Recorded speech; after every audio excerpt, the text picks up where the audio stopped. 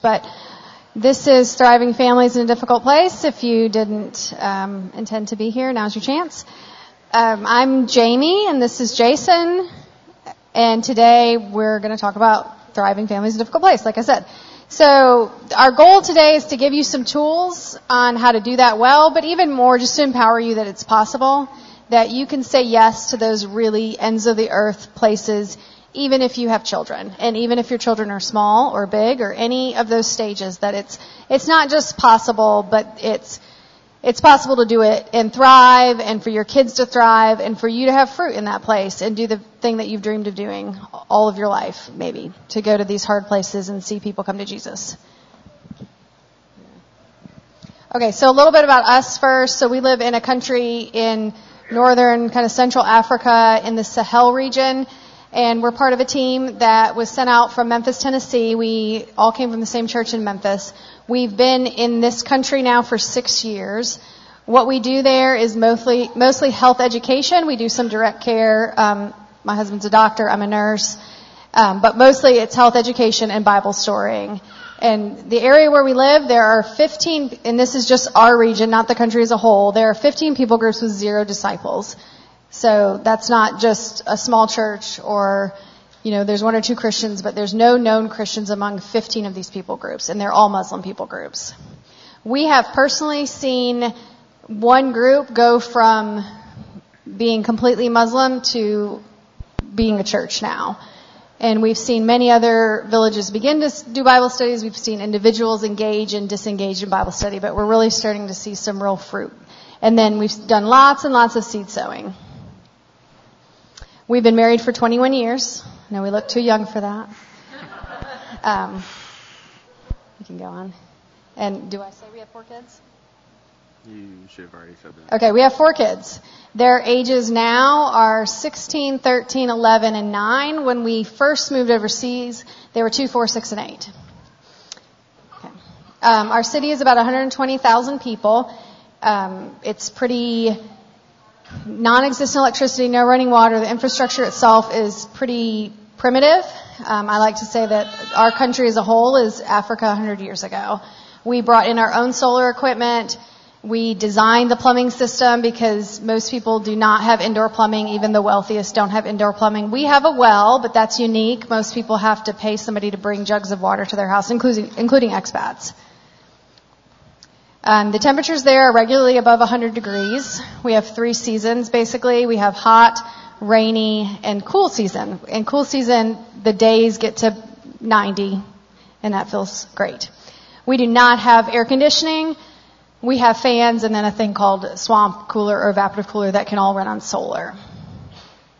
Local schools are not really an option. Even the most diehard, we're going to send our kids to local school, just don't see it. It's just not an option. Our country has inherited the French love of striking, and they'll strike for a year at a time. So it's not really an option. There is one mission school. It's in the capital, which is 12 hours from where we are, and it only goes up to 8th grade.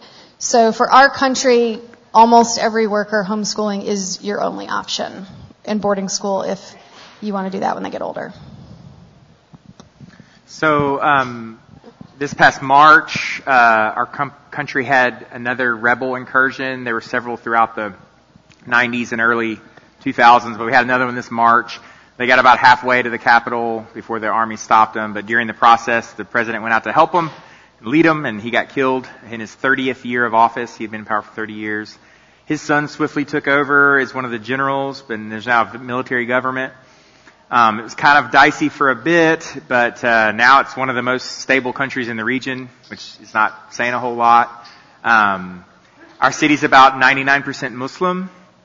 So the Christians that are in our city are from ethnic groups from the south of our country. And in general, they are there for work or school. And for the most part, this is changing, thankfully, but for the most part, they don't care to really necessarily reach out to their Muslim neighbors or friends. We've met a few pastors and a few lay people who are starting to do that. The country as a whole is 70% Muslim. Most of our Islam is folk Islam, meaning there's a really strong undercurrent of animism under everything. So lots of amulets and rituals, and going to the witch doctor is common. They'll wrap dead chickens around a displaced fracture. They'll jam thorns in somebody's nose for a sinus infection. Little babies will have colds or bronchitis, and they'll actually dig the baby teeth out of children. Awful stuff. So it's a tough place in general. It can be a tough place to stay, and even a tougher place to have kids there and to raise a family there. And even another step to do all that and still do ministry and have the well filled up to share and do ministry and things. So we're here to say how we've experienced that being done, and hopefully you can apply some of those principles that we've learned so that you can also do it. So the first kind of thing that guides a lot of this is knowing why you are there, right? So having kind of a well-developed theology of your own, of mission, of sacrifice, of risk, and knowing, God, why are you sending us to this place? And, we may have nuances in our answers for that. We may focus on different parts of His Word, or there may be certain things that tug at our hearts in ways that don't other people. But in general, you're going to draw a lot of that from the Word of God, right? Because this is so important, because things will get hard for you. It's not a matter of if, or it's a matter of when, and it's a matter of probably not too long ahead. You've got to firmly have in your mind why you went, why you're there, and what's keeping you there. Why are you still there? Why are you going to stay there through this hardship or difficulty? And some of those difficulties are directly affecting your children. And so, like, when the president was shot, we didn't know what was going to happen in the country. In fact, expats there had always said everything will be fine as long as this current president's in power. And then he was killed, and so a lot of people left, which is okay. But we knew, we had in our minds and in our hearts why we're going to stay and continue doing what we're doing. So our kind of theology of all that kind of stuff is drawn from Scripture. We believe that people were ransomed for God by the blood of Christ from every tribe, every ethnic group, every language, every people, and that the gospel of the kingdom will be proclaimed throughout the entire world as a testimony to all nations, and then the end will come. And that one day a great multitude will stand before the throne of Christ praising Him, and there will be representatives in that multitude from every one of these tribes. Each of these 15 tribes where we serve that now have no one, somebody from each of those tribes is going to be there praising Jesus. And we cling to that, and we love that, and that drives us. He's called us to pick up His crosses and follow Him. Right? So we accept these risks that are inherent to what we do and inherent to the place that we do them in, realizing that He is sending us out as sheep among wolves. I mean, that's what He said. And so that's not necessarily a fun place for a sheep to be. But when that sheep is guided by Almighty God and His Spirit, it can be pretty awesome at times. But it's initially scary.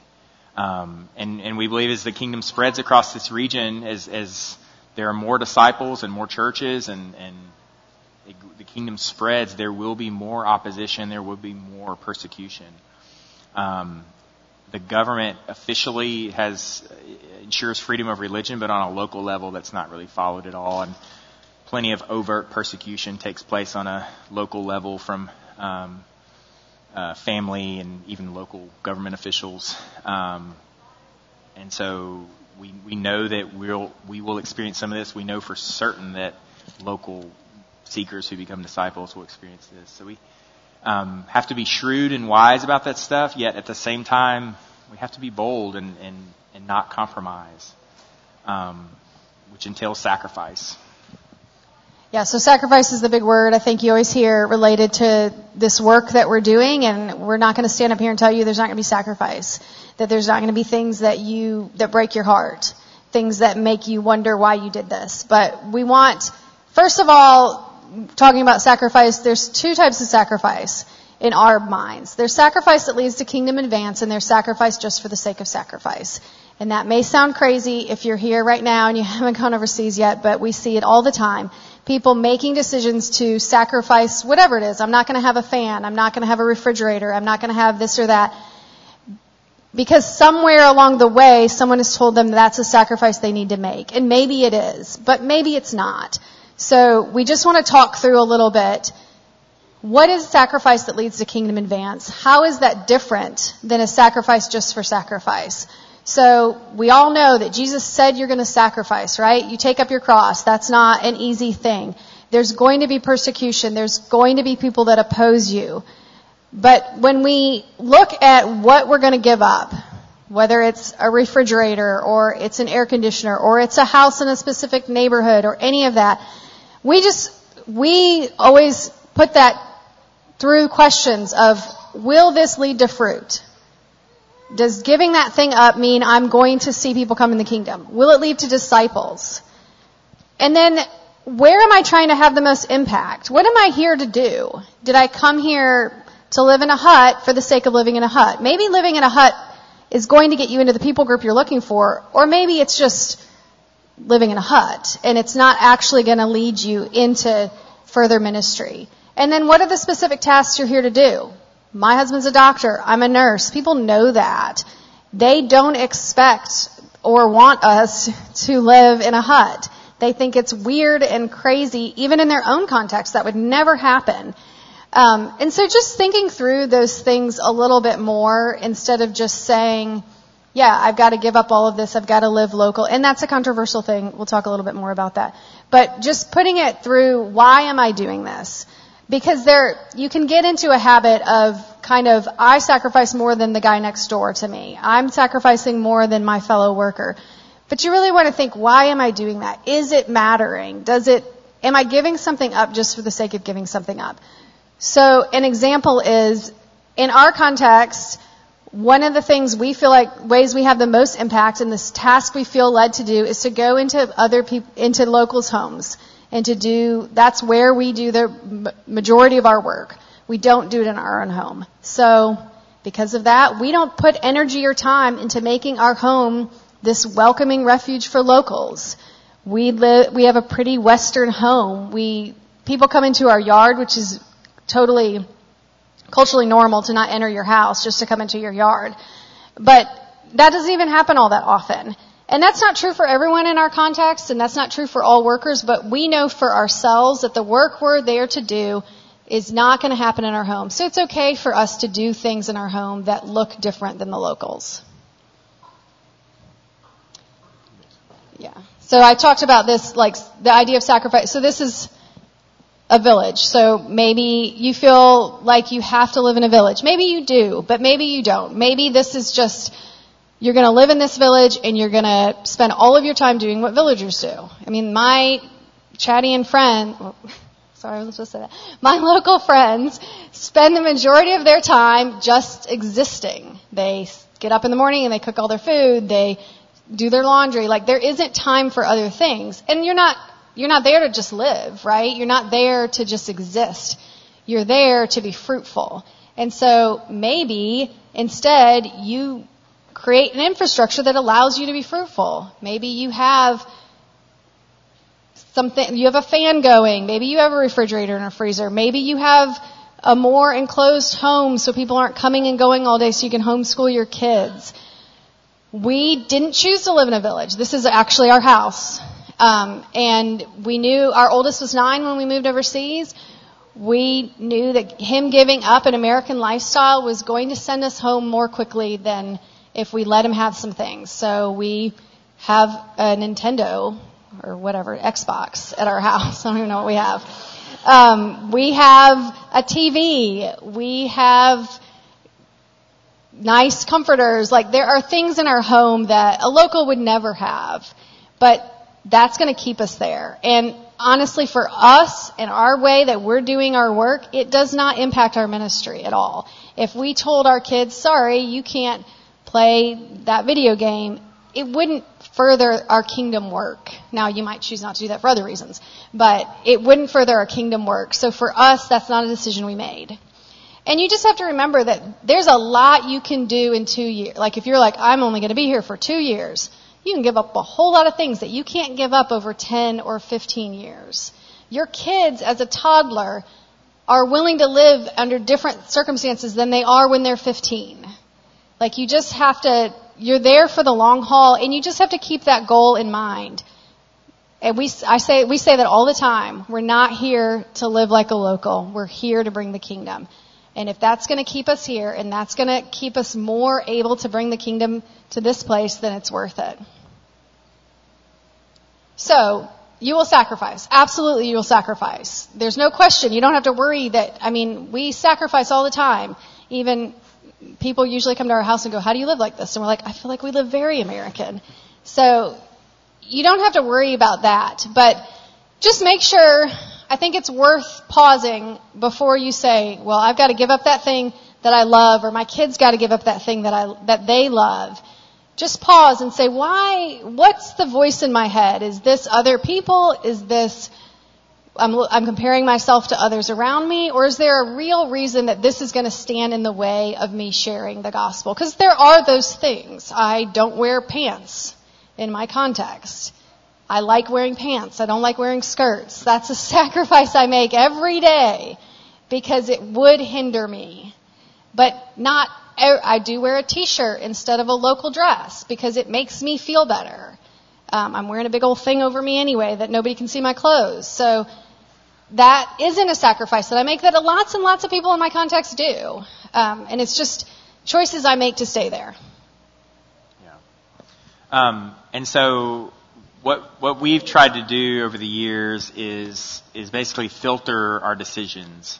And so this is not biblical or hard and fast or a word from the Lord or anything. It's just the three top questions that we kind of ask ourselves when we're making decisions about this kind of stuff. And so is it going to help us stay there long term? And Jamie talked about that a fair amount already. Is this something that if we don't do this or if we don't have this or whatever, we're not sure we're going to make it past that kind of 2-3 years, and we might. And we've known people that have gone they've gone living very local and they've gradually added things. That's another way to approach it. But we kind of went the other way. We're like, our kids are older when we went to the field, and so we're going to err on the side of staying and sustaining rather than err on the side of making it or not. And then Jamie talked a lot about this already too. Is this thing I'm doing, is this thing I want to have or not have or do without, does that further the kingdom? Jamie fleshed that out a lot already. Or does this prepare our kids for their futures? So that's a big category that doesn't fit a lot of the other things, and that you hear lots of varying stories from third culture kids, mission kids, MKs, TCKs, about what their upbringing was like. And I urge you, if you've got kids or you're thinking about this, or talk to as many grown-up missionary kids as you can find, who can share their stories and help you navigate that. We did a lot of that. We didn't necessarily intentionally seek it out, but whenever we came across someone, we plugged them with questions about that stuff. Go ahead. I just want to say one thing on this, and there's very differing opinions on this. I just want to say our perspective and what we felt was right for us. I think that a lot of us go overseas and we have this vision of our kids growing up with locals, speaking the language fluently, being practically a local. And we also see that become a struggle for people because your kids aren't locals. They're never going to be. And guess what? They're going to come back to America someday. This is home. It just is. Whether we want it to be or we don't want it to be. When your kids grow up, they have no reason to be in that place anymore. And so we do value an American identity for our kids. Now, do we deal with third culture stuff? Absolutely.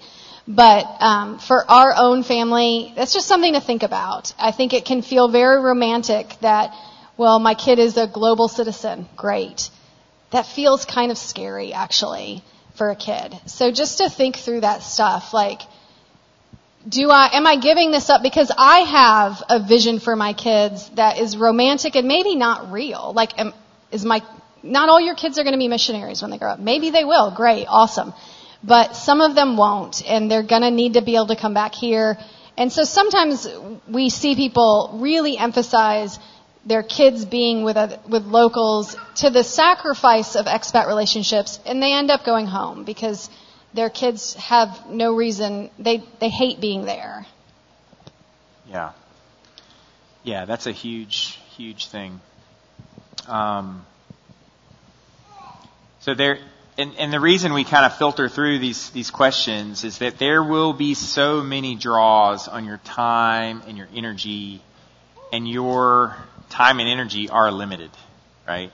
And there are so many good things you can be doing, and so you can fall into different pitfalls with that. Obviously, you can be so involved with ministry that you're not recharging enough, you're burning out, you don't have enough fun time for yourself, with your family, with your spouse, with your kids.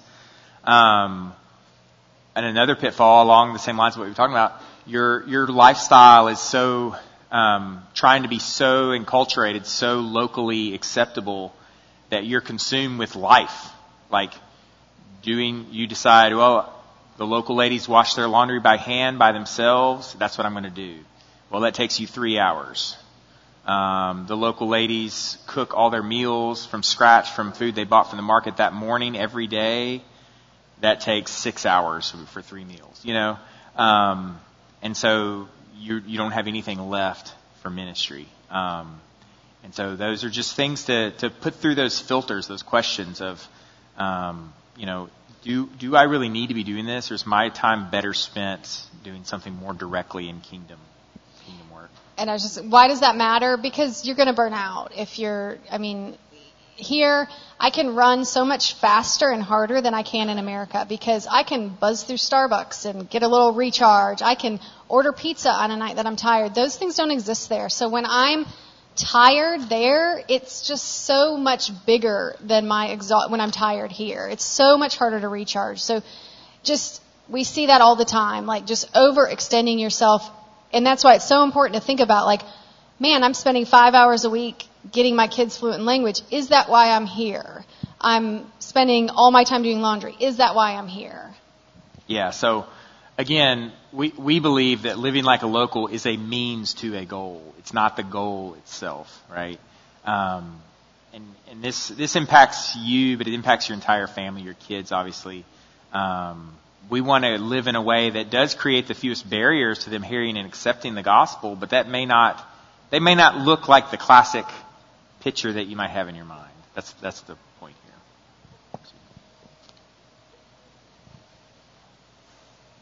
Okay, so we often, when we see people coming to, you can see what I'm going to say. When we have people interested in moving overseas, we often see them with a list of things they need. So I need to be able to go out on Friday nights. That's important to me. I need my kids to have extracurriculars. I need a school. So we just talked a lot about sacrifice and what we think you do and don't need to sacrifice. But the principle going into it all, even before that, is we would love to see you flip that. Instead of, what do I need a place to have in order to live there? First, really pray and seek, where is God calling me? Where is this place that has no disciples? Where is this place that no one's going? Where is this place at the end of the earth? And pray and seek. And if you feel that God is calling you and your family there, you can trust Him to fulfill those needs. Now, part of that is having a great theology of mission and sacrifice, where you know that God absolutely loves you and He's a loving Father. And if He has called you to this place, and if He has called you to bring, like He did us, our 9-year-old son, to a country where there are maybe 5 or 6 expats that are his age, that God is somehow going to provide for that need that he's going to have. That God's going to provide for Jason not being able to do surgery in this context. That God is going to provide for those things. We couldn't predict what those provisions were. But we knew that God loved us. And we weren't just sacrifices on an altar for Him for the sake of this mission. That He called us there for the good of the people there, but also for our good. That He loves us just as much as we love our kids. Even more. And that when He calls us into this difficult place and He calls us to bring them along, He has a good thing for them in it. And that we can trust Him to provide for all of those things we just talked about that you might feel that you need in a place. And that's going to look really different, probably, if you live in the ends of the earth. I mean, if you go to a Jordan or a more industrialized country, you probably will find ballet classes for your kids and be able to go to the workout club every week and things like that. In our context, and I think in a lot of the places left, that's not true. So maybe movies are something that really, you just love movies and that's such a huge part of your life. Well, bring a bunch of movies with you. Figure out a way to download that stuff. Figure out a way to bring you. I love watching my kids in extracurriculars. I love it. I mean, we run around like insane people when we're back in America because we have 4 kids and they're all involved in at least 2 activities. So it's crazy, but it's something that I love and they love. So we actually put on, I guess the next slide, me and 2 other moms, we put on a play with our kids. We performed the Jungle Book for locals and other expats. So it didn't look like being able to put them in some amazing theater program, but we created it. And so there's just lots of things like that you do have to, you trust God with it and then be willing to walk into what He's put in front of you. Try to be open-minded about, okay, this is the thing I need. How is God going to provide? Another way was we prayed and prayed for peers for my son who was 9 at the time. I think he was 10 then. And God provided an Australian family where their kids were 15 and 13, but they had the same desire for getting together regularly. And that really was a blessing from God. It's not what I would have written. And both of those families could have said, no, this doesn't match perfectly, but it was the thing that got us through that term. Another thing I do is I have a monthly exercise group because exercising in a group is important to me. So a bunch of us expats just once a month get together. We have a large homeschool group that I actually started and run, and we get together every Friday, and it's the same program that I use here. I'm not saying you have to do all of that. I enjoy it. But things like that you might have to come up with. Jason and the kids built a basketball court and goal because our kids actually hate playing soccer, and that's the only sport that kids play. So we spent months and months building a basketball court. And it's a weird thing in the neighborhood, but people love it. And then our second son loves animals, and he wanted a dog. Not many people have pets in our context, but we did what it took, and we got him a puppy, and we've since gotten a cat and a hawk and a tortoise and hedgehogs and just endless people come. Locals actually are not confused by it, but expats come over and they're just like, what in the world? How do you have all these animals? But it's important to our kids, and I enjoy it, so it's worth the work for us. And then sometimes the provision seems to not come at all. So we actually prayed as a family every single day for 4 years that God would send another family to our city. Like our oldest 2 are 5 years older than the next oldest expat kid in the city. And we prayed for 5 years that would change, and it didn't. So last year we did the thing we thought we would never do, and we sent our oldest son to boarding school. And there's probably a lot of you in this room that say, never would we do that. And we actually had a conversation the week before we visited the boarding school that we said we will move before we do that. But the amazing thing is that God didn't ask us to do that when we moved. He didn't say to us when we got on the plane, guess what, you're going to send your 14-year-old to another country during COVID, and that's what you're going to do for school. He didn't say that. He said that after when we were ready, when we finally visited the boarding school and we finally saw our son interact. It wasn't just second best. It wasn't just, okay, this is what we're going to have to do because this is what God's called us to. It was, wow, God, what an amazing opportunity for him. We're so excited for him to go. And sometimes sacrifices aren't like that. Sometimes they are heart-wrenching, and there is definite heart-wrenching in it. But it has been such a blessing to see him thrive and see God's unique love for him, that he brought his parents through this journey so that we would send him with open arms and trust God with the plan that he has for our son. So that has been our story overseas, and it's most people's stories. I think that there are absolute sorrow. I mean, I actually tested positive for COVID and couldn't take him to boarding school, and it was heart-wrenching, and it broke my heart. But there are also, alongside that, immense joys. Our kids, actually the other day, our second son, we were talking about being a believer and believing in Jesus. And he said, I don't know how anybody could do what we do in Chad, in our country, and not believe in Jesus. He's 13 years old. I mean, what a gift that he has that understanding right now. And so we just urge you that these sacrifices that God's going to call you to, that he might be calling you to right now, they're sacrifices, but they're a trade-off for a greater joy. So we're going to talk now about some ways that you can prepare now if you're pre-field, or even if you're on home assignment going back, things to think about. You can prepare for that future. That develop that theology of mission and sacrifice and risk, and your parenting. How the Word interacts with your parenting. This does not require special courses, seminary courses. It requires you getting together with your family, your spouse, studying the Word together, and asking hard questions of yourself. Realizing that some of these hardships and decisions will come, and what are you going to do based on His Word when they do come? I was just going to speak one thing about that. One thing we did while we lived in the United States is we moved into inner city Memphis. And so we did that first step of what does it look like to live with kids in a place that other people think it's crazy to live here with them. So there are opportunities like that you could take here and now to start to prepare yourself for that. Learn to pray for important things with your kids around. So sometimes we have this thing where we need quiet, we need space to pray about something important in particular. But start practicing doing that with them climbing on your legs or pulling at your sleeve or whatever. And increasingly enjoying them, bring them into that with you, with them. And we promise this is doable.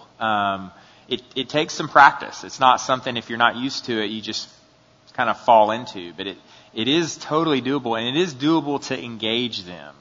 And this is something we've continued to do on the field with other folks that are there. And get creative. Maps, Legos, Duplo blocks, whatever your kid's into, whatever they can wrap their minds about what you're praying about, whatever will help them do it. And learn to pray as a family with them. You want to say something else?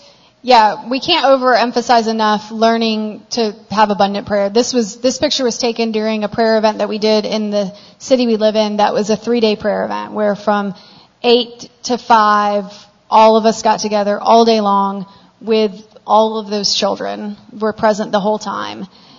So just prayer is such a foundation for any success you're going to have overseas. Know yourself. So as you're preparing, know who you are as a person. Know what drives you. Know what bugs the snot out of you.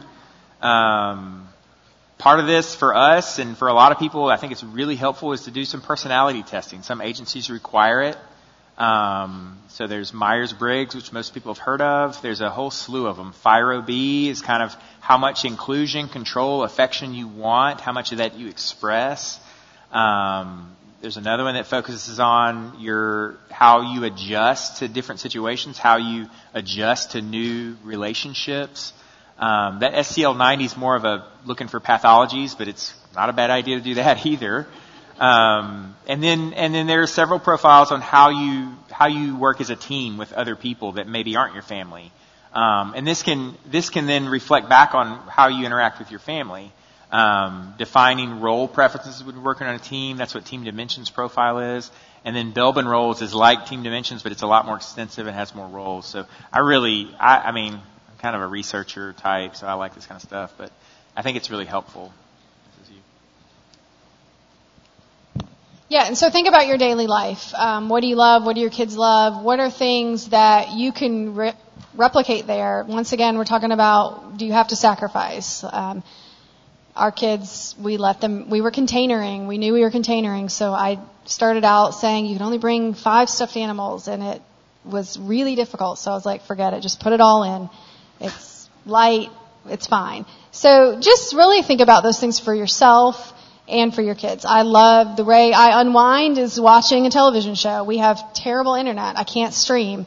So I'm always collecting TV shows and bringing them back. And I mean, that's such a silly, petty thing. And I know I need to work on that in myself. I mean, we need some fun. We need some levity in our lives. Your life will be very heavy over there. And it's okay to make those things a priority in your suitcase. Maybe you love really great coffee, and our country does not have great coffee, so there are people that fill half their suitcase with coffee. Maybe date nights are something you and your spouse do. In our setting, going out as a man and woman for a date would be really strange, and so we've done other options for at-home date nights or swapped with other families, things like that. Just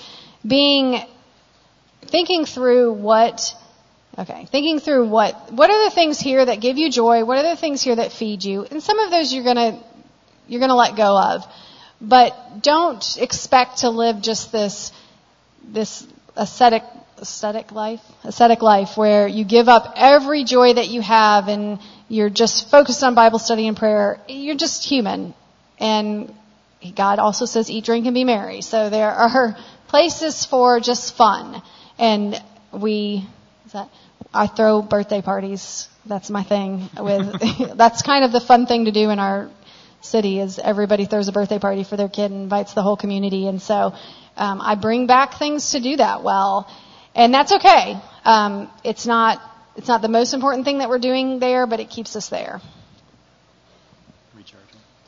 Yeah, and so how are you going to recharge? Like I said, and this should be spiritual too. I'm actually learning more and more all the time. What do I need? Do I need sermons recorded? Do I need worship music? Do I need to learn to play the piano because that's really going to fill me, or play the guitar because you can bring it? Our son has found a love for the ukulele, and so that's really portable. So just what are those things spiritually and not spiritually that here give you, when you've had a rough day, that's what you go to. And maybe you need to rethink that and come up with things that are more centered on God, but it's also okay just to have downtime. It's also healthy. But yeah, working right now on Bible, what is the thing when you need to go to God? What are those things? I'm learning that I really benefit from a Bible study written by somebody else. And so when I go back this time, I'm going to take a whole bunch of Bible study books because I can't access online easily or stream or any of that.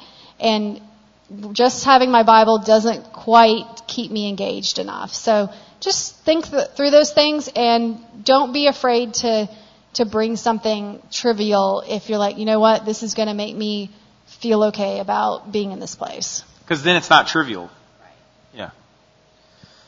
So remember this kind of filter set if you want to use this. Start practicing that now as you're making decisions in your life now. Start running decisions through these filters. And it's going to help you as you move toward the field, if you're pre-field, to I think arrive to land a little more smoothly. It's never that smooth of a landing, but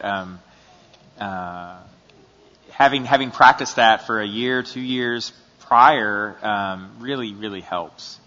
That includes maybe exploring homeschooling now if you've got kids already. A lot of the places that we're going now that have people groups with 0 disciples that need us the most do not have good schools. I mean, there's exceptions, but so if you want to go to one of these hard places, it's important to at least be willing to entertain the idea of homeschooling. And while you're in the U.S., maybe a great time to sort through that, look at what it might look like for you, talk to other homeschooling moms or dads, go to a conference, look online.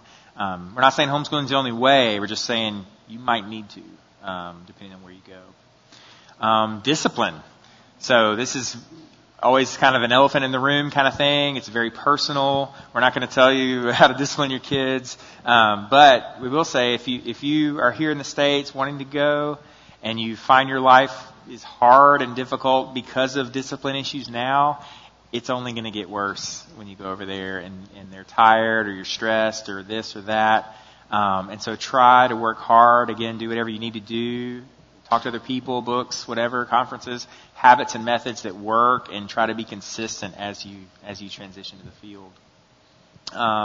Your marriage, obviously you want a strong marriage, but realize too that when you're there, your spouse, it's too much pressure for your spouse to always be the only support that you have. Does that make sense? So it's awesome, the support that you have from your spouse, but it's too much for them to be all you've got. And so everybody's stressed there. Each other are stressed sometimes. And it may be that in some matters and some issues, they are the only person that knows what you're talking about, what you're going through. And that's fine. But you've got to learn how to be sustained by God Himself in His Word and His Spirit and His promises for you. But also to create individual support networks with other people of the same gender, I will add, I think is important, as you, through your home, through your organization. So you're taking over this part. Yeah, so having a support network is critical, and we're not just talking financial. Financial is important, of course, but we're talking about to meet your spiritual and other needs. So organizational, in our organization, we have the privilege of having access to professionals through our organization. Most sending organizations offer that. If they don't, then if you're in an organization that doesn't find it elsewhere, it's really important to have that. Some mentors of ours, some leaders of ours told us you need to start those relationships before you need those relationships. Because when things are ugly, you don't want to tell them it's somebody you've never talked to how ugly it is. But if they're walking with you, you're going to be a lot more likely to reach out. And you're just going to go through some hard stuff that you need people that are trained in dealing with workers, because it's unique. And you want to be able to trust them. So also, maybe your organization offers it, but you just don't trust them for whatever reason. You don't get to pick your person. You feel like there's punitive action. Whatever reason, then look for it outside. We can't stress that enough, that you need people that you talk to regularly, so that when you get, not if, but when you get into difficult situations, they're there. And they're reaching out to you. They're not just waiting for you to reach out to them. Your church, obviously, this was our church in Memphis, and church is a great place. Sometimes they have people trained, sometimes they don't. So once again, if your church is like, we're going to provide all the support you need, and you see that there's nobody actually on staff who's a trained counselor, nobody's ever lived overseas, all those things, look outside of it, but stay connected to your church for sure. They can be a great source of that. Friends and family. You need one or two people that you can just tell everything to, even if they don't understand it. Maybe they've never lived overseas. Maybe they don't understand your context. But somebody that is, even if you say to them, hey, when I go, I need you to text me once a week. Like, it's okay. That's not less of a friend just because you have to tell them what to do. People don't always know what to do. They think you're so busy you don't have time to talk to me. So you need to be willing to tell people what you need, but find those people that are up for that are like, yeah, I'm totally behind that. We have a couple friends that live in Memphis that are those people for us, and they're those people for, honestly, any expat that comes home. They're like, yep, we're up for a short-term 6-month relationship with you, and we'll maintain this while you're gone. So be looking for those people now, and if you're already overseas and you don't have those people, when you come back on your stateside, start looking for that and investing in that. So we're going to wrap this up and have a little bit of time for questions. Again, hear me on this. You will have to, no matter how much stuff you take with you or how nice your house is, you will sacrifice, okay? You will suffer on some level. If you're going to places that are largely unreached by the gospel, there will be danger of some sort of another. But it really is worth it. Jesus is worth it. These people praising Jesus around His throne are worth it. And it's not all just for you either. Your kids are not an afterthought for God. He knows them just like He knows you. He has purpose for them in that place just like He does for you. And our kids' worldview, we alluded to this earlier, is different than their peers in America, obviously. their values are different. The way they interact with, the way our oldest two can interact with little kids is amazing. And it's not really necessarily because of our parenting. It's because of their experiences growing up around all these little kids and having to be nice to them and not be annoyed by them all the time. They love the peoples of this earth in ways that it took us years to kind of develop that love and that passion for. And so if God is nudging you to follow his call to the nations, to the ethne, and to take your family to a difficult place, we just urge you, don't let fear of danger or any of the things stop you. He is big enough for that. And that place is desperate for Jesus. And it might be you and your family that he wants to share Jesus with them. He does his work through us way more often than not. And there's a lot of dark places left. Okay, we've got 13 minutes for questions.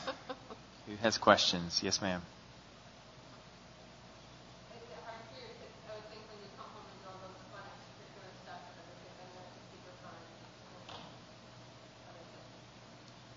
Yeah, so our oldest already knew America was super fun, so that was part of it. Like, he was 9, he already kind of knew that. So it is different for us because our kids were older. Our teammates that have very small children, had very small or had babies while they were over there, their kids are just now hitting the point where they're like, oh, maybe we'll do some extracurriculars. So yeah, that's nothing we're saying is a directive of like, this is how you can thrive. It's just for us as we were filtering what's important, what's not. So, yeah. You can bring the mic too. Oh, okay. I'll run this time. You'll run and I'll answer. You got a mic on your head, though. So. How do you talk to your children when they say to you, these sacrifices are okay for you, but I didn't have any choice in it, and they express some bitterness about it? Yeah, so that happened with our oldest. We were back for COVID, and we were going back, and there were some situations we were in that we were telling him, you can't do that because we live overseas. And he said, but I don't want to live overseas. That's your choice, not mine. Why should I have to do that? And we prayed with him. I mean, I just said, you're right. You're absolutely right. You didn't make this choice. But this is a choice God has made for our family. Those are just conversations. Everything I've been told is you're just really honest and you don't discount. I think in the past, missionaries have said, we're doing this for Jesus. You can't be upset. And that's done a lot of damage. The advice now for sure is to say, you have every right to hate living here. You have every right to be mad at me. I mean, I said that. I said, you have every right to be angry at me for taking you to this place and doing this. And I just have to say to them, I want you to, if they have a relationship with Jesus, which that's not a guarantee in your kids, but why don't you take that to God and see what he has to say to you? And part of that was sending our kid to boarding school because that was happening. I was watching a kid who hated living in Africa. He was like, I'm going to go back to America, I'm going to buy a house, and I'm never going to leave it. But now, I mean, that he's in boarding school, and he's back in America now, and he's like, I hate this place, send me back to boarding school. So you're going to deal with that stuff for sure, and so it takes a lot of prayer and just, I think, letting them feel those things. Yeah, that's such a crucial question, and I totally agree. Giving them space and making it an ongoing conversation, an ongoing dialogue between you, and not shutting it down, because it's very real and it's very intense. And this is a personal decision, but for us, we've had workers that have said, there's nothing that would send me home. No amount of stress from my kids would send me home. That is not a decision we have made, and we've said that to our kids. Like, if we have to go home for you to be okay, that's absolutely fine with us. You're not destroying our dream. You're not ruining our lives. It's what God has for us. Okay. We've heard advice sometimes, the kind of disciple you are is the kind of disciple you'll make. And we are still not in the field yet, so in all humility, asking. But so the comfort, said how the people there, they spend all day just living, but you guys want to live a fruitful life. Do you feel you need to balance the comforts you have with you want to model how to have a fruitful life there? Do you know what I mean? Okay. Yeah, that's a good question. And we've grappled that most with this we've got a group of women that have become believers, and they are now reproducing our model in another village. And, they're just so different. These women work 5 days. One of them works for one of the expat families 5 days a week. She goes home, she cleans, she does all of their things, and then on Sunday she goes 3 hours one way to the village, shares the gospel, goes 3 hours back. I'm not up for all that. I mean, that's some of it, is I'm just not up for all that. And yes, I want to model that, and I think that we have to some degree in that, but some of it is you're just never going to be local. So. And they know, too, that like we've sacrificed things. Like they watched me walk through my dad's death, left, came back, constantly asking, how's your mom doing? How's your mom doing? Like they get that we've left people in life to do this. And so they realize that it's not always going to be like a one-to-one correlation on how they disciple, how they sacrifice with how we've done it, but they do get the concepts, I think. Does that make sense? So I think, again, not to like be arrogant or toot our horns, but we've tried to model just that, that life of sacrifice, and this woman's getting it, even though it looks different for her. Not this woman, but the woman she's talking about. This lady. And I think there's also a truth that maybe we forget. There's wealth everywhere. Like we joke that we live in the suburbs of our town because our neighbor is just as rich as we are, if not more. So wealth exists everywhere. I'm just going to make a couple comments, if I may. Having visited your country a couple of times, we've lived in Africa for 28 years, supporting missionaries and their families. And I just want to affirm so much of what you have said about doing what your family needs and setting the boundaries that your family needs. That's healthy. But there are sacrifices, and you can't have all of the boundaries. But you also alluded to getting outside help. And so I represent Tumaini Counseling Centers in Nairobi and Kampala, Uganda. But there are counseling centers in Spain, Thailand, and Turkey to support missionaries. And all of us are available and eager and ready to support you when you have needs. So please look for help, too, when the times come that you need it. Yeah, absolutely. Did you have a question? One of you guys? She thought she saw a hand. Okay. Setting priorities. Sort your priorities. How did you work through priorities? Oh.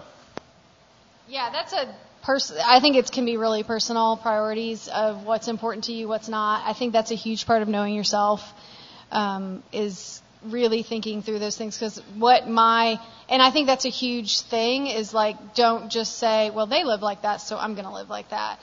Because I'm different than my other coworker in what matters to me. Yeah.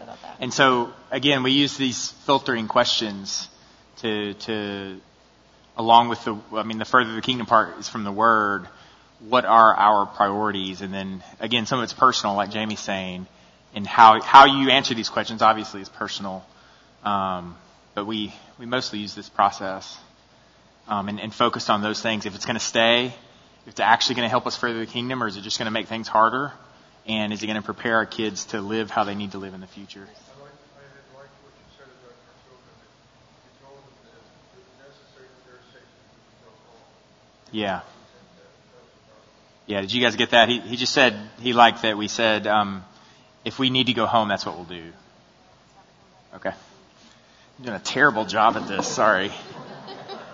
So we have kids similar to whenever you guys went on the field. They're 8, 6, 4, and 3. And we've been on the field for 2 years. And I guess we were in your previous session where you talked about the importance of intentional prayer. And I've really seen that and want to incorporate that more. I was just wondering if you could give tips on like how to do that practically with like an 8-year-old and a 3-year-old, where the 8-year-old, you need to engage them more, but the 3-year-old is also like a huge distraction. Yeah, so there's actually a book that a coworker of ours has written that we would recommend. I think it's called Creative Intercession. It's on Kindle. And she has a whole section that's just, so we her name actually. Is Trisha. I'm not going to say her last name, but Trisha is her first name, and it's Creative Intercession. And we actually use this concept called strategic prayer. And it's a concept, I think it works really great with kids, where you switch activities every 15 minutes. So maybe your first activity does engage the 3-year-old. Maybe 3 activities don't, and they're just milling around the house. We do a lot of that. Like, our kids aren't always there 24/7 during prayer. It's okay for them to just be around, which also leads into the thing of discipline. Like, if you have good discipline, you can do that. But yeah, it's just like this specific method of strategic. You can find the strategic prayer guide, and then this book have great ideas for ways to engage anybody really, but kids in long stretches of prayer. There's also a book called the 24/7 Prayer Manual. It's more geared toward adults, but it has a lot of creative ideas that you could kind of scale and transfer for kids. Maybe one more. Sorry, you guys have the same, probably not the same question. Okay, both of you. You can both, yeah. You get the 2-for-1 discount. So I'll keep it quick here. So I grew up as a missionary kid. Went over when I was 6. I just wanted to say that as I see the things that you're sharing, they're spot on in terms of what I've seen. Now I'm 30, so this is a long time later. And some missionary kids stayed true to the faith and become Christians and then continue on in passion. And some people end up very jaded and cynical, that part there. But I think as I've been reflecting on the commonalities there, building off of what you were saying of choosing sacrifices, when people are at a place where they choose, like missionaries themselves can become, very hardened or jaded or kind of that, particularly when you choose relationships that are very difficult and invest a lot in those things. And so guarding heart through that whole process and being self-reflective is very helpful as you think about caring for your kids, because the way that you care for yourself implicitly does filter down, and that affects decades later. Yeah. So that's just a quick comment there. That's really good. I think this will have to be our last one. I'm sorry, guys. Yeah, thank you all for sharing. You mentioned deferring to your kids in general, just making sure they're okay as long as you're staying there, but I was wondering more specifically with like your day-to-day life-on-life discipleship or other ministry. What does it look like to bring your spouse or kids into that in an active way, like kind of family-on-family discipleship? I think that depends a ton on your context. Our context, it's really easy. So if it's really common for kids to be home all day. We actually, our first term, we did our whole program in a village, and our kids came every time, and it was great. Everybody loved seeing them. There were other kids there. It was easy. Obviously, it could be more difficult in other contexts, but yeah, we try to do. Now our kids are older, so they prefer to stay home and not go to the village trips. But we do a lot together. As we want to, talking about discipling people into what we want them to look like. We try really hard to value men and women constantly. Like, not just send Jason to a village to do a project. Like, if it's not me, it's another woman in our context. Just to constantly show them we value men, we value women, we value kids in the kingdom. Anything else? Yeah, it's definitely changed as our kids have gotten older. I don't know that I have a lot to add to that. One other thing I would speak to that for the men, especially, somebody said this to me once about language, like the amount of language that you learn as a mother and a wife is completely dependent on your husband. Because if he is unwilling to give you the child care and give you the time outside of the home, it's not going to happen. It's true for ministry. I mean, if you as a family go in with, my husband is the guy out there and I'm the stay-at-home mom, it's going to be really challenging for you to find time and space for ministry. It's not half and half necessarily, but on one day a week, he does the homeschool. We've done that for years. And that's my day to do language, to do ministry, to do whatever else. There's another night a week that he's the one home making dinner because I go with another mom to a village that's just women. So that's a huge part of it. If you have a vision for your family being engaged and reaching families, so much of it depends on the attitude of the husband. Okay. Thank you guys so much. We'll hang around a minute for more questions, but thank you guys.